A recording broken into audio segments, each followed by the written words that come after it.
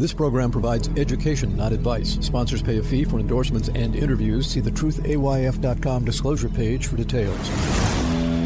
This is where technology, innovation, and personal finance come together. This is The Truth About Your Future with Ric Edelman. Brought to you by Global X ETFs, dedicated to providing investors with unexplored intelligent solutions. And by Presidio, offering a digital vault where you can collect, protect, and share all your important people, places, things, and documents with all the key people in your life. Start for free at Presidio.com.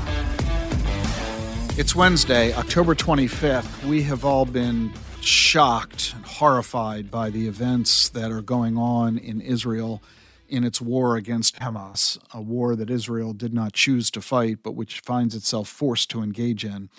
And we have been shocked and horrified by some of the reactions here in the United States, particularly on college campuses. You know the stories as well as I do. I don't need to elaborate on what they all are, but we have seen student organizations as well as student-led protests at campuses across the country in support of Hamas, arguing that it is Israel's fault that this conflict is going on. It is shocking and appalling and horrifying, downright scary. Most of all, we're shocked, I think, at the fact that so many of these college students are unwittingly falling victim to the propaganda that Hamas is issuing. How can these students be so dumb? And more importantly, perhaps, how can the university faculty and university administration be permitting these protests and the intolerable comments and anti-Semitism that is being displayed? And then we saw the response by some major law firms and Wall Street firms saying that they want lists of the names of the students who have signed these petitions and letters blaming Israel for this horrific situation so that they can avoid hiring these students. Yeah, they want to create a blacklist of these students. And I've seen a lot of folks applauding this reaction from the Fortune 500 and major Wall Street and financial and legal firms. And it's got me to thinking, since this is a show about the future, what does this mean for the future of America? Yeah, I am solidly in the camp of supporting Israel 100%. I am solidly in the camp of opposing and being horrified the behavior of the students. And I kind of love it when I see the CEO of a law firm saying, I don't want to offer a job to any law student who is a participant in the pro-Hamas movement. Okay, it's fun to react that way, but let's think about that for a minute. How does this help educate today's college students? Isn't that the whole point of going to college, to get an education? This isn't supposed to be a platform for you to express solely your point of view to the exclusion of considering others' points of views. Isn't education all about helping students realize where they've gone astray, where they're being misguided, how they're being manipulated? In an effort to help them see an alternative, to help them learn the error of their ways, to help them improve their thought process, their thinking, their evaluation and analytic skills.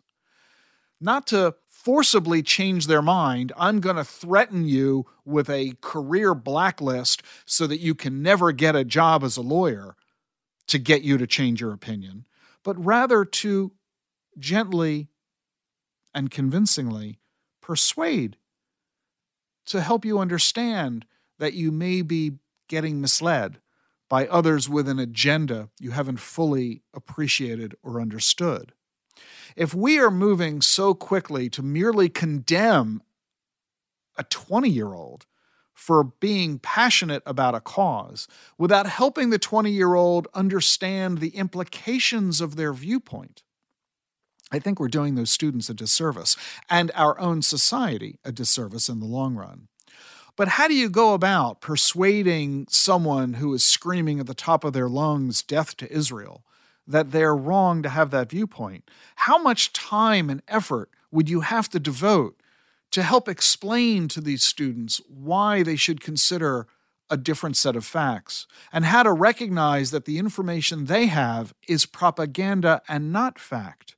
Who's going to engage the students in this exercise? And how long will it take? How much effort will it require? How much funding will be needed? How do we pull that off?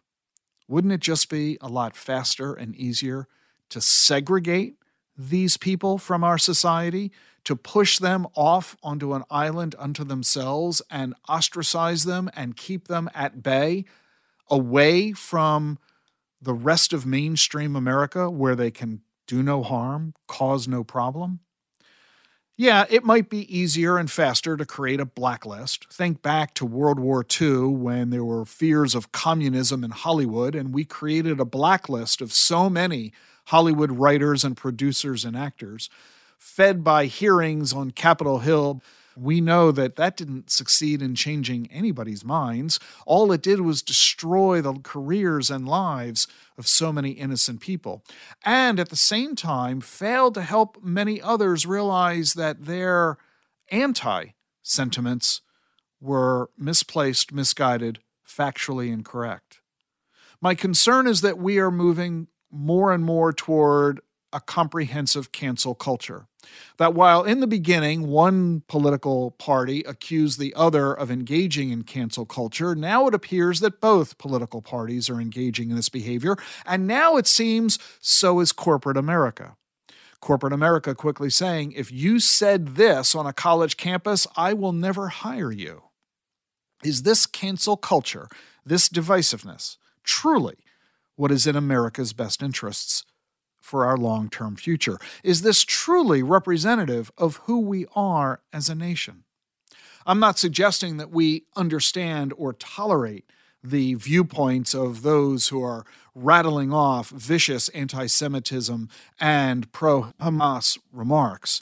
I'm arguing that we should talk together and learn together and understand each other better to prevent these kinds of conflicts from growing.